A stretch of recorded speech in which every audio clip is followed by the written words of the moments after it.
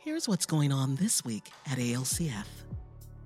As part of our Vision 2020 campaign, we've put together 6 incredible short-term missions trips to 3 different locations: Mexico, the Philippines, and Zambia. I'd love to share a little testimony about my last experience in Mexico. As I had called my Uber driver to take me to the airport, I was shortly picked up thereafter. And as we're driving, leaving my home, he says, why are you going to SFO and what are you going to be doing? And I said, I'm going down to Mexico to build some homes for those in poverty. And he literally stopped his car to the side of the road and turned around and says to me, man, I can't thank you enough for what you guys do down there. Something about a home gives these people hope. It gives them a purpose. They feel more established. And that just told me right there that what we're doing down there is a blessing from God.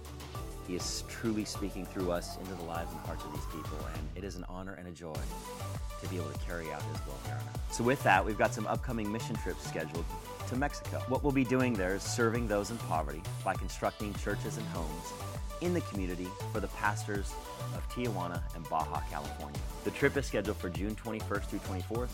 We've got a second trip scheduled for August 22nd through the 25th. You can go online, submit a short-term application, and register today. Go to alcf.net/global missions or go to the contributor station after service, where you can also pick up a bookmark and a Vision 2020 wristband. Everyone has influence, and Summit Sunday is right around the corner. Join us on Sunday, June 9th in the Fellowship Hall right after service for our Global Leadership Summit kickoff event, where you can register, volunteer, and learn more about becoming a key influencer. Don't miss our upcoming women's conference, Building a Firm Foundation. Sister Karen Loritz and her team will guide women of all ages through an inspirational day of impactful teaching, worship, and fellowship. This event takes place on Saturday, September 7th from 9 a.m. to 4 p.m. Join us for Seniors Night Out, a great opportunity to meet and bond with other 50-plus seniors for a memorable night of fellowship, delicious food, a message from Pastor Brian Loritz, and worship led by Dave and Julie Rains. This event takes place on Friday, June 14th from 6:30 to 9 p.m. in the Fellowship Hall. If you are new to Abundant Life and want to learn about our story, vision, and values, be sure to join Pastor Brian at our guest luncheon, This is ALCF. The event takes place on Sunday, June 23rd from 12 to 1 p.m. in the Fellowship Hall.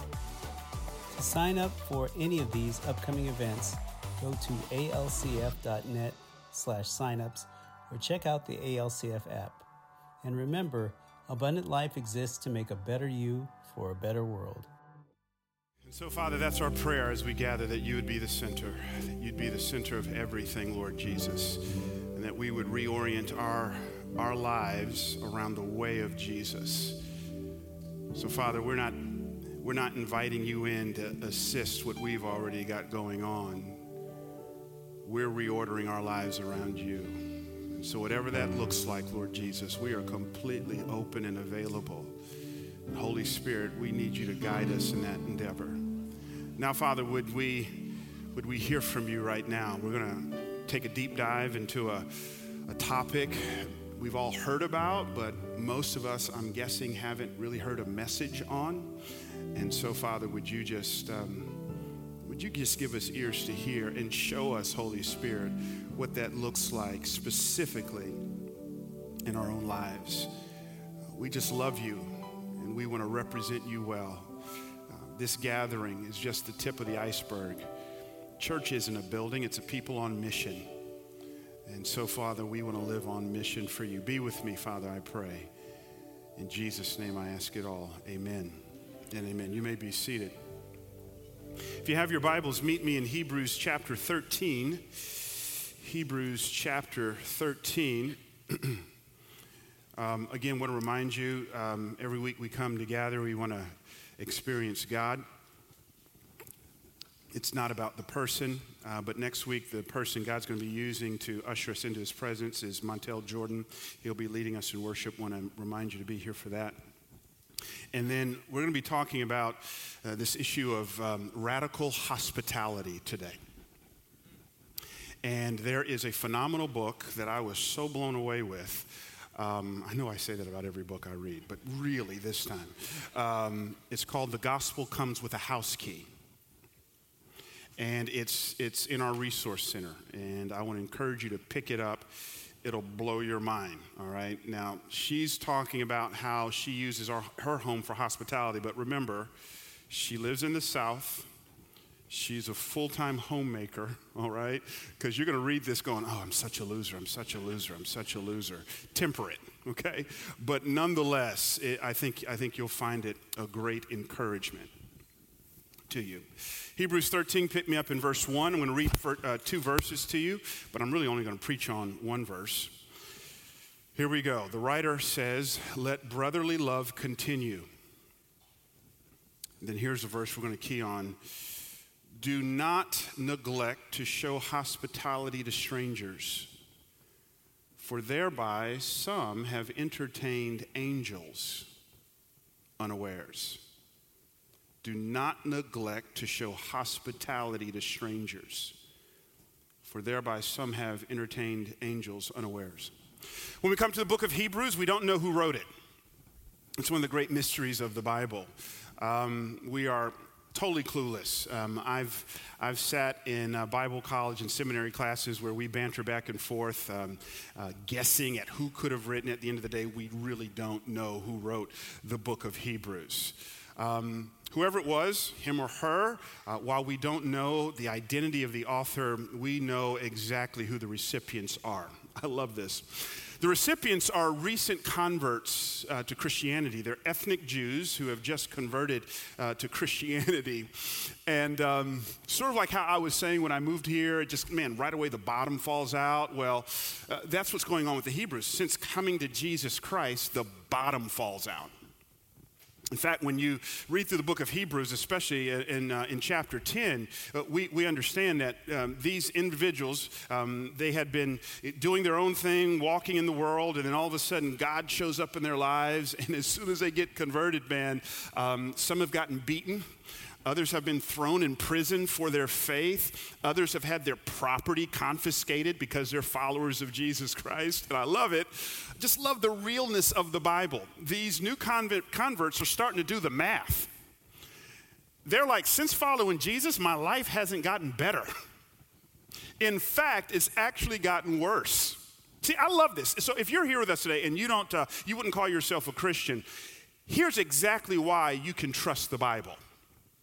Because if the Bible were just a bunch of made-up stories, we would never include the book of Hebrews. I mean, because it just comes through the front door. And it just is, in a very real way, says there are plenty of people out there who, since following Jesus on some levels, their life hadn't gotten better, it's actually gotten worse. In fact, if you're honest, some of us can actually say that's kind of my testimony. Since following Jesus, just all kinds of horrific stuff has happened to me. Health crisis, relationship crisis, lost my job, all kinds of stuff had happened. And here's what I love. See, the Bible doesn't say to Christians, we get a pass out of trouble.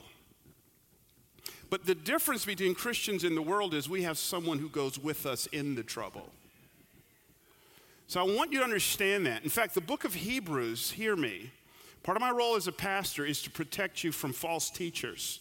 The book of Hebrews actually flies in the face of these prosperity heretics who would actually say, if you have enough faith, you'll get everything you want, that brand new Range with the 26-inch rims, the whole package. And the Bible says, not so fast. Jesus isn't your genie in a bottle. That you will go through some things. So here's the writer. He picks up his pen and he's writing to these people, and he has one major assignment. He wants to keep them from giving up on Jesus. So his major theme in the book of Hebrews is the supremacy of Christ over all things. He wants us to understand Jesus Christ is better than. He's better than the angels. He's better than Moses. He's better than the prophets. He's better than the old covenant. This is the message of the book of Hebrews. It may not feel like it right now, but the truth is Jesus is better than. And then in Hebrews 10:39, he says, we are not of those who shrink back to destruction, but those who have faith to the preserving of the soul. The writer of Hebrews is not saying you can lose your salvation, but here's what he's saying. If you give up on Jesus because Jesus didn't answer a prayer for more money, a prayer for a job, a prayer for health, then that really reveals you weren't really following Jesus in the first place. Preach, Pastor. Thank you. Thank you. Thank you. Show me anybody who professes to follow Jesus, and then all of a sudden they just say, I'm not a Christian anymore. I'll show you someone who didn't lose their faith. I'll show you a person who never really had it. Jesus is my Santa Claus who helps me to get the gifts I want. And when the gifts that I want aren't coming, I'll give up on this Santa Claus and I'll just go somewhere else. So the writer of Hebrews says, hang in there. Hang in there. Our time on this earth is just a blip on the map of eternity. And then to these suffering people, he now says this in Hebrews 13. Love the brothers. Show hospitality. I'm like, whoa. These people are hurting. They're like about to give up on Jesus, and you're telling them to do stuff? Like, I could understand the writer of Hebrews pretty much says, you know what? I know you're hurting. I know you feel like you're going through a hard time. So why don't you just take a hiatus from coming to church? Just call a time out, sit at home, live stream the bad boy. I could see if he would have said that. You know, don't serve in ministry any longer. Don't come. Just get healed up. Take a break. He doesn't say that. Instead, he says to these hurting people, engage, serve, love, show hospitality. Don't take time out. Sort of like an individual. I've talked to some of you. In fact, I was just talking to one of the guys here at the church during the meet and greet time. I was asking him about his knee. He had a knee replacement surgery. I've talked to several people who've had knee replacement surgeries. Incredibly painful. And you get the thing replaced, incredibly painful. Here you are after surgery. You're laying in the bed maybe a couple days later, and in walks the physical therapist. Physical therapist is not going to let you go, oh, it's too painful. I'm just going to lay in bed and wait till this thing gets better. No, she's going to make you get out of bed and say, we got to get some movement here, even though it's going to hurt. But on the other side of movement is healing. Laying around ain't going to fix it. You need movement. This is exactly what the writer of Hebrews is doing. He or she is serving as a physical therapist going, you've got some church hurt to you? You've got some Jesus disappointment in you? Stop moping around. The way you push through it is to get off your hind parts and engage.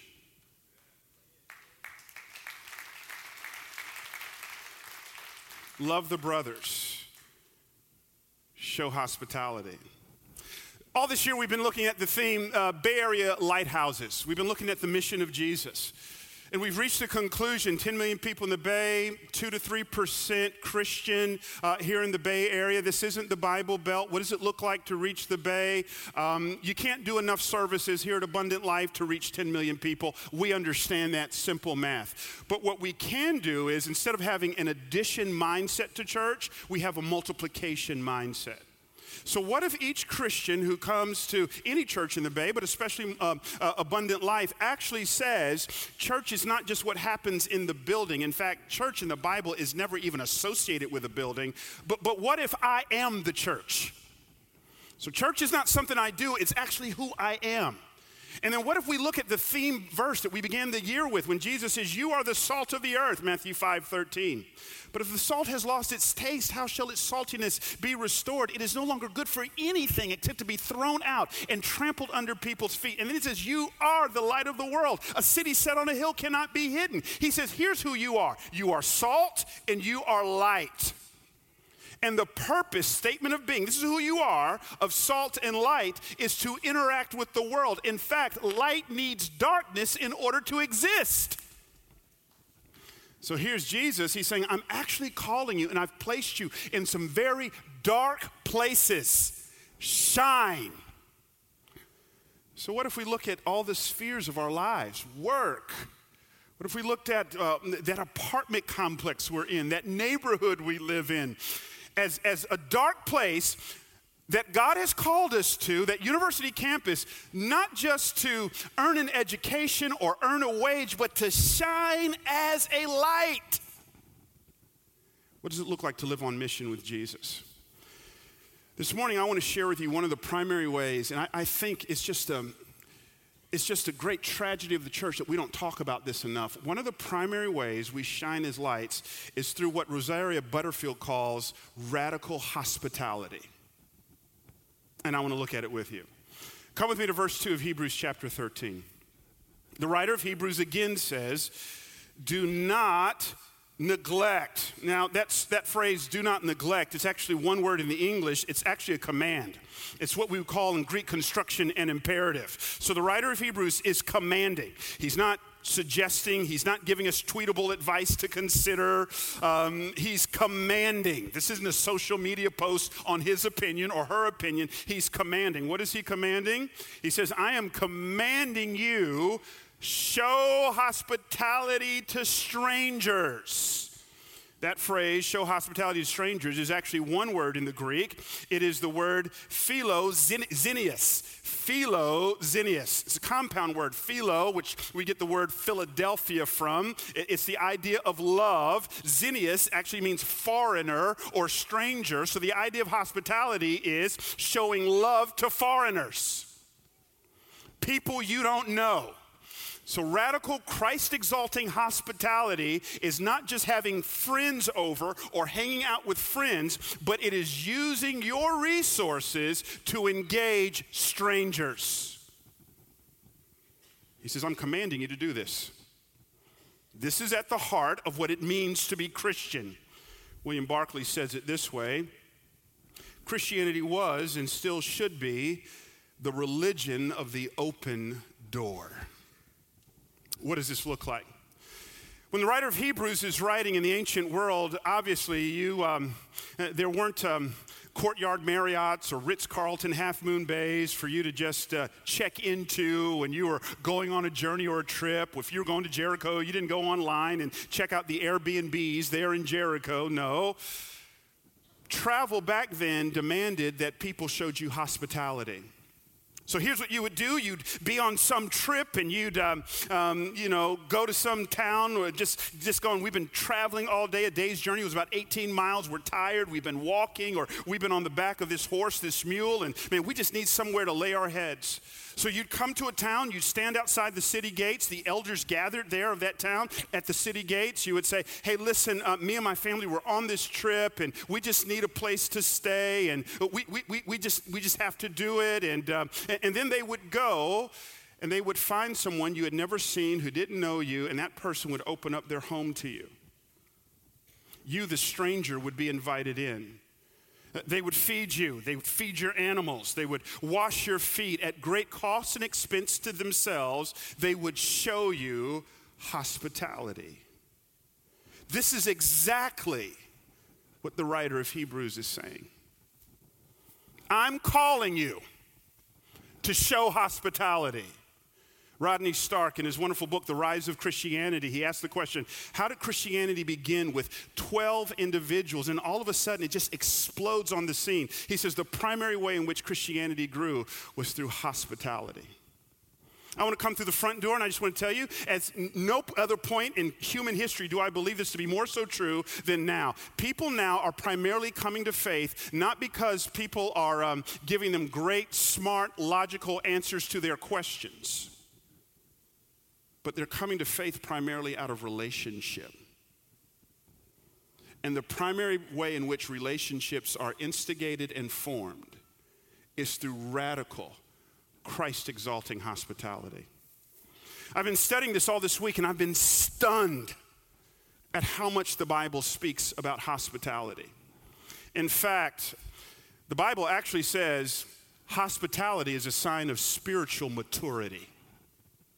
When Paul is listing the qualifications for spiritual leadership within the church, and I believe these lists are something every Christian should aspire to, listen to what he says in 1 Timothy chapter 3, verse 2, as he's just clicking off the qualifications for people who serve in leadership in the church of Jesus Christ, something we should all aspire to. He says, therefore, an overseer, that is a spiritual leader, must be above reproach, the husband of one wife, sober-minded, self-controlled, respectable, hospitable. It's as if he's saying, if you have a person you're looking at for spiritual leadership within the church, and they're stingy with their possessions, they never have strangers over at their house to sit at the table, don't even consider them. Hospitality is a badge of spiritual maturity. So if you're a person, you just kind of look at your home as an oasis, and man, this is kind of where I just want to pull up and check into at the end of the day. I don't like having people over the house. If I do have people over, I want to make sure that they're cool people, not weird people I already know, so I know I'm going to have a good time with them, and that's just kind of how you view your house, and you never have strangers open, or it's a rare thing. You don't understand Christianity. Radical hospitality has nothing to do with the size of your home, but it has everything to do with the size of your heart. We've been called to be people of radical hospitality. After all, this is what the first church does. In the book of Acts, there's this feast that happens on the day of Pentecost. All these people from across the then known world, different ethnicities, I'll come back to that in just a few moments, in different economic brackets. They come to Jerusalem. Peter gets up, preaches, 3,000 people or more get saved. Acts 2:42-47 says this about them, that they were breaking bread from house to house, and that people were selling their possessions and giving to those who are in need. It's radical hospitality, friends. It's the roots of the church. I was preaching at a church 5 years ago. I'll tell you which one is Willow Creek.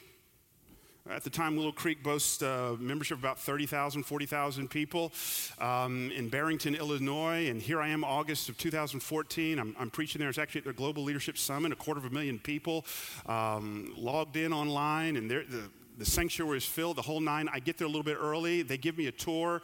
And the thing that blew me away was their wellness center. If you're ever in Chicago, go to Willow Creek and just check out their wellness center. I'd never seen anything like it before. The leadership takes this call to hospitality seriously, and they go, how can we do radical corporate hospitality? So they decided to raise $10 million to build this wellness center. They got the money in hand, paid cash, didn't take out a loan. And this is where people come who are in need. When you walk in, first thing you see is the area where they give away food. Don't think food pantry, think Whole Foods. I'm talking produce section, sliding glass doors that house refrigerated or frozen items. You feel like you're in a grocery store. I asked my host, why did you put all this extra money into this? He says one word, dignity. We want those who are hungry not to feel like they're in a food pantry. We want them to feel like they're in a grocery store. We want to give them dignity. Right next to that is the place where you got your clothes. Again, it doesn't feel like the average place where you just kind of give away clothes. Think Target or Target. Fitting rooms where you tried stuff on. Racks. Most of the items were brand new clothes that the people had bought. You go a little bit further, there's their employment center and counselors if you're looking for jobs, and attached to it is a dental office. I said, explain that to me. Why is a dental office attached to the employment center? Well, they said, easy. A lot of people have a hard time getting jobs, particularly homeless. They don't interview well. And the reason why they don't interview well is because of their teeth. So we figured if we can fix their teeth for free, they'd feel confident enough to interview well, and they'd get the job.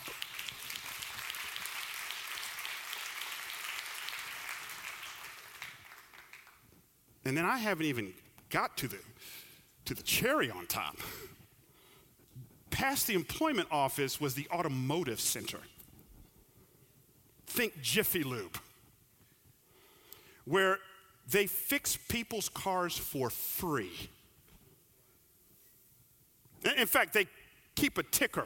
One of the tickers was the amount of single moms they had serviced that year at the automotive center. That day, 588 of them.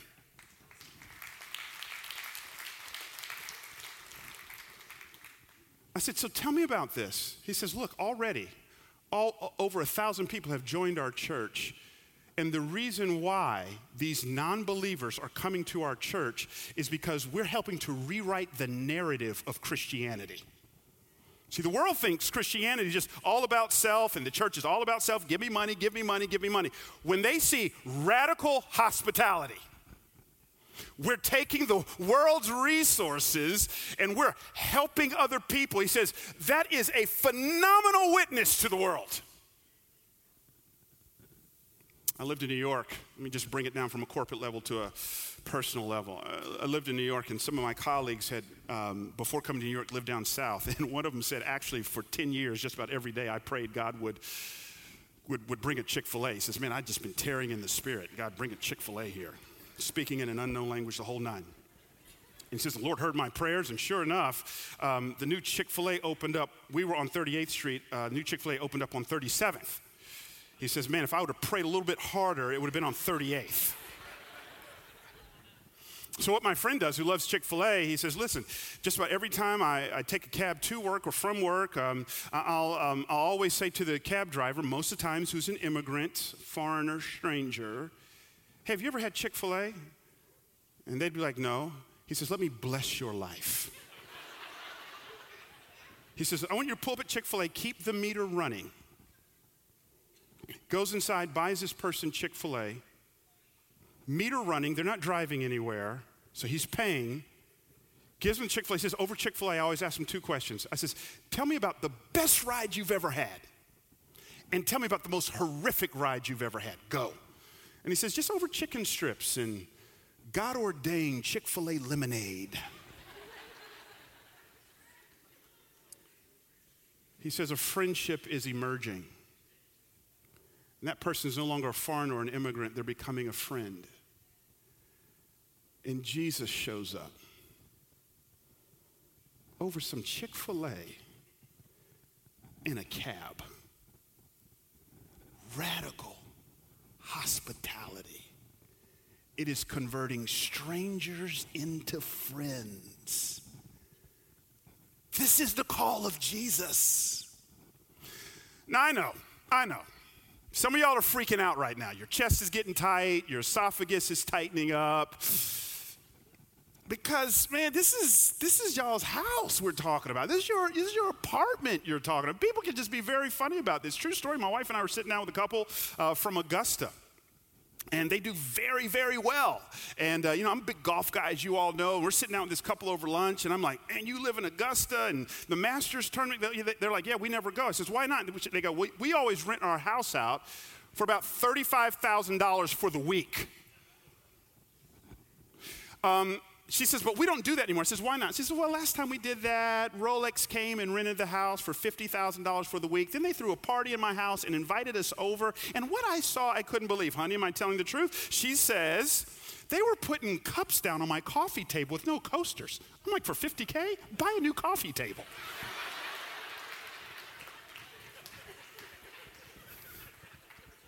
But we can be really peculiar about our house, right? And about our stuff, right? Until you realize it's not your house. Every good and perfect gift comes from God. We're not owners. And some of us, when it comes to the stranger, we're sort of like Martin.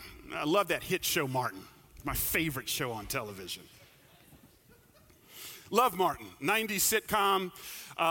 Martin's always got people over his house. Tommy, we don't know if he got a job or not. Cole, Gina, Pam, the whole nine. But from time to time, there's a guy who shows up. His name is Bruh Man. From the Fifth Flow. Oh, y'all laughing like you know. Y'all were just judging me for bringing up Martin, but now you really laughing. I got you. Bruh Man never gets invited over to the home. He just kind of opens up the window, climbs in with that little slow bop he's got. And they always treat him like an inconvenience or a nuisance. It's kind of how we see strangers. Inconvenience, nuisance. But see, this is the way of Jesus. If you just read through the Gospels, again, it's just amazing how much hospitality comes up. Jesus' primary ministry wasn't behind a pulpit. It was in a home, eating good food, surrounded by strangers. A prostitute is rubbing his feet. In another instance, I love it. He goes to Zacchaeus and says, I'm coming to your house. And there over good food, good drink, the gospel shows up. The night before he dies, in just a few moments, we're going to observe communion. But what's happening? They're in a little upper room observing the Passover meal. Jesus is always eating, always surrounded by people. And to be a Christian is to go in that same way. It's to be people of radical hospitality. Now here's where the power shows up. What is one of the powerful things about hospitality? Again, it converts strangers into friends. This is the story again of Acts 2, different ethnicities coming together. Jesus shows up, the Holy Spirit shows up. They're selling their possessions, they're giving to each other as they had need, they're breaking bread, going from house to house. It is a stunning display of unity. If you read the New Testament, the church was the only place in the Roman world where you would walk in and there would be slave with free, male and female having incredible interactions in a non-sexual way where they were being esteemed, and Jew and Gentile together. If you didn't see that outside the church, Christians were known for their love feasts together. When you think of the state Mississippi, you probably don't think of a great place for racial unity. Mission Mississippi is an organization that exists to bring blacks and whites, various ethnicities together in unity, in Christ-exalting diversity. How do they do it? They don't do it by preaching sermons, although that's helpful. They don't do it just by reading good books. How do they do it? They have monthly meals together. And strategically, blacks and whites are positioned at the table. They're hearing each other's stories and narratives. They're praying with one another. One older white man confessed his racism and with tears in his eyes talked about how through those meals the Holy Spirit showed up and broke down the walls of racism and division in his own heart and life. It really is true. Proximity breeds empathy. Distance breeds suspicion. I was just preaching in Orlando a couple days ago.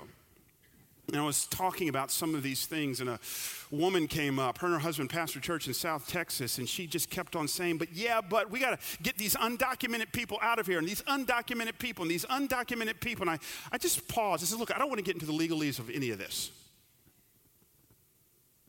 But do you have any undocumented friends that you know are undocumented?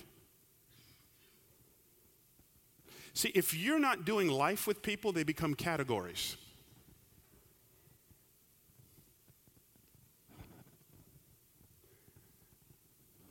It's at the table.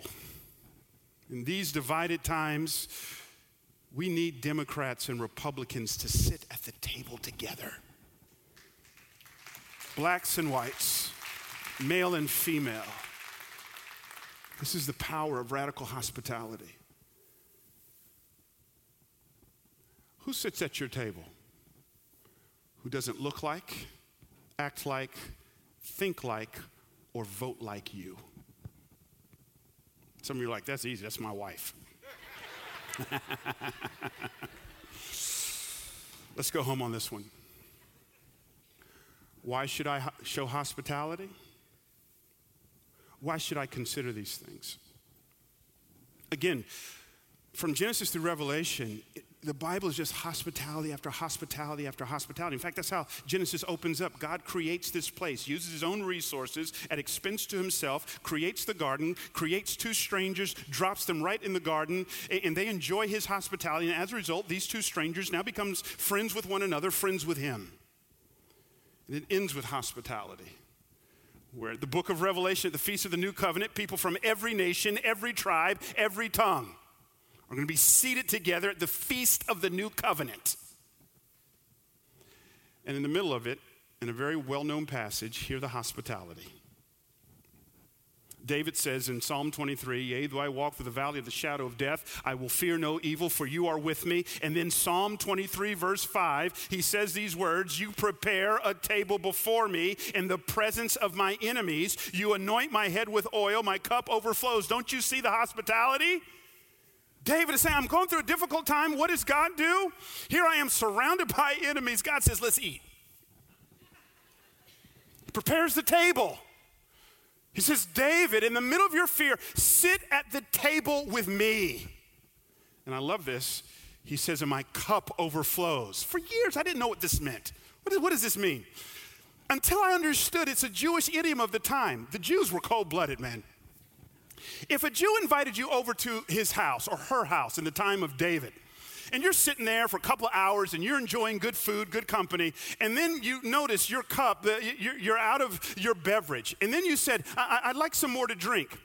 If they were ready for you to go, they'd only put about a quarter to a half of a cup in there. It was their way of saying, man, don't spend too much time.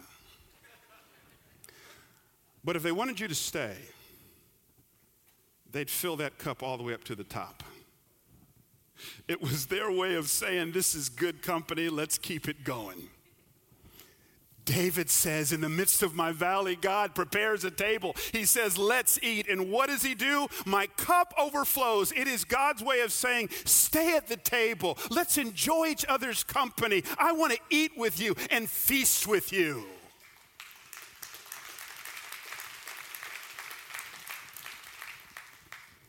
And then these words in Revelation 3:20, will you hear them with me?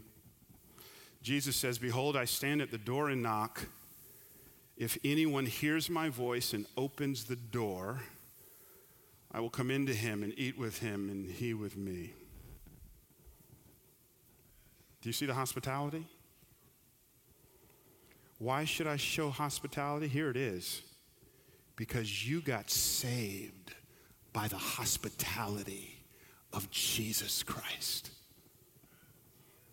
So for us to receive the hospitality of Jesus Christ, the stranger, Jesus, knocking on our door, we open up the door. Jesus steps in and he is eating with us and feasting with us. And all of a sudden we say, we don't have time for the stranger. That cuts against the grain of how salvation works.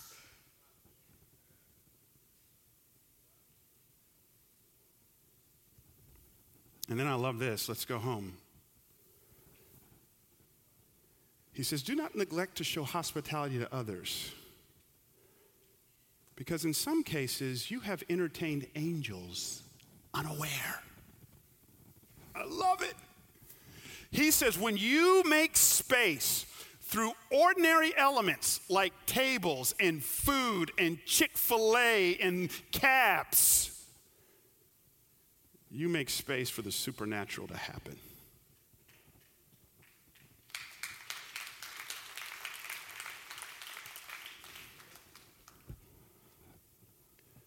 So a couple weeks ago, I'm with a buddy of mine down in Palm Springs. We got board meetings down there, and one of my best friends in life, man, he just moved to Southern California. I said, let's get together, and he drives an hour, and we go hang out at a restaurant.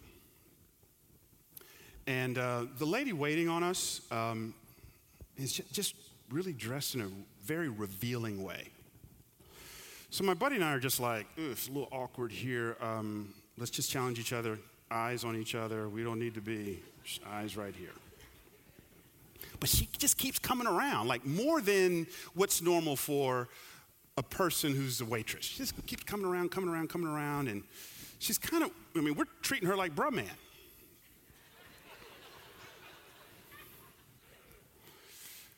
And finally she goes, there's just something about you guys. You mind if I sit at the table with you? Oh, man, this is like, wow, okay.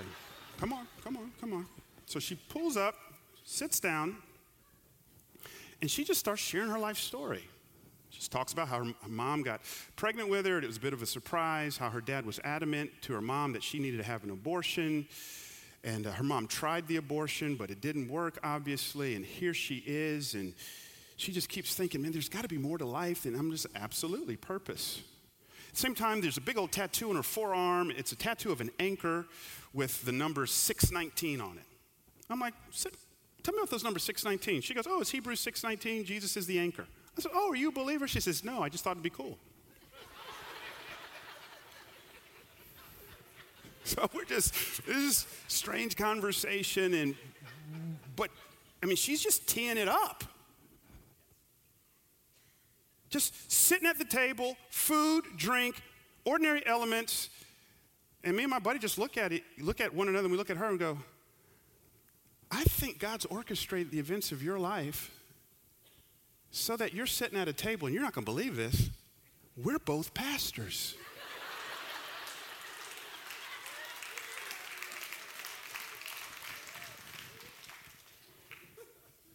I mean, sometimes you have those duh moments, right? Where the Holy Spirit's like, duh, I can't make it any more clear. Say something about Jesus.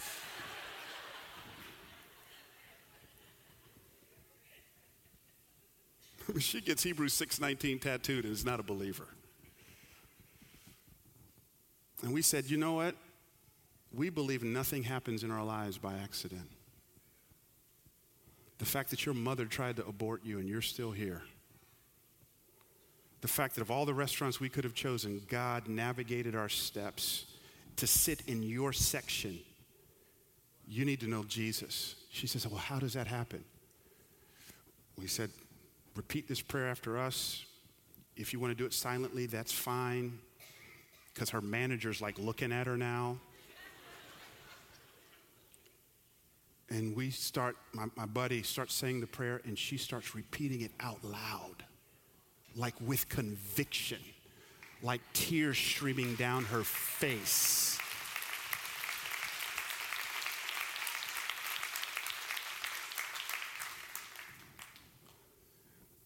Listen, I'm going to take the pressure off, because some of you hear the word evangelism, blood pressure spikes. Just invite them over for food. And if they invite you, go over there.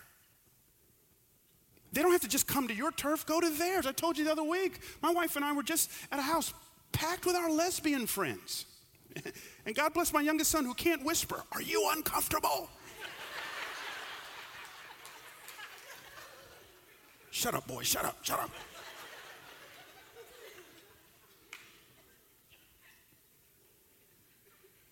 Could be at your apartment. Could be with your Uber driver. And they've got Chick-fil-A's here, by the way. Could be a cup of coffee at a Starbucks. Show friendship to strangers. No one's in your life by accident. And to live in the way of Jesus is to say, how can I take my resources and use it as a bridge for relationship? So, Father, we bless you. We are saved because you showed us hospitality. Behold, I stand at the door and knock. And we opened up. And you came in. And you're seated at the table right now with us. And we say thank you. Now, Father, would you push us and encourage us? Show us how we can show hospitality to others. However that looks. Get us outside of ourselves. Some of us are very introverted, like myself. But introversion, Lord God, is always trumped by the power of the Holy Spirit. So push us, encourage us to share what you've blessed us with others. Do it, Father, we pray. Now, Lord God, I believe that someone needs to receive the hospitality of Jesus today. I believe Jesus is knocking on someone's hearts. as our elders and prayer team members come right now. Jesus, you're knocking on someone's heart, and someone needs to say yes to you.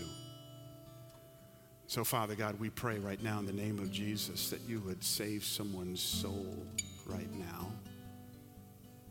As we prepare for communion, Lord God, we thank you. It is another meal, another sign of your hospitality, because here you are, right when you're about to be betrayed. You've got the table set up, and you're doing hospitality.